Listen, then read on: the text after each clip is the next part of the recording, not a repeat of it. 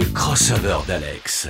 Encore un mardi matin, comme on les aime, l'heure est venue de remonter le temps et de se retrouver 22 ans plus tôt. 2000, année pendant laquelle nous découvrons Chicken Run, durant laquelle les Bleus remportent l'Euro, l'époque où nous profitions de la musique sur Napster.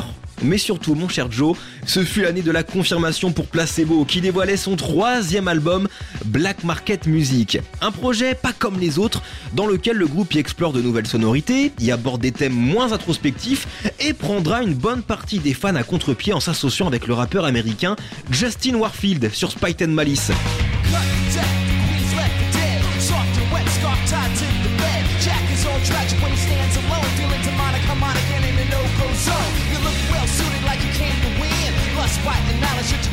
Parenthèse hors rock surprenante pour Placebo, mais convaincante. C'est en tout cas l'avis de nombreux aficionados du groupe anglais sur ce projet qui aura nécessité 9 mois de préparation. Un travail payant puisque pas moins de 3 millions d'exemplaires s'en sont écoulés dans le monde entier.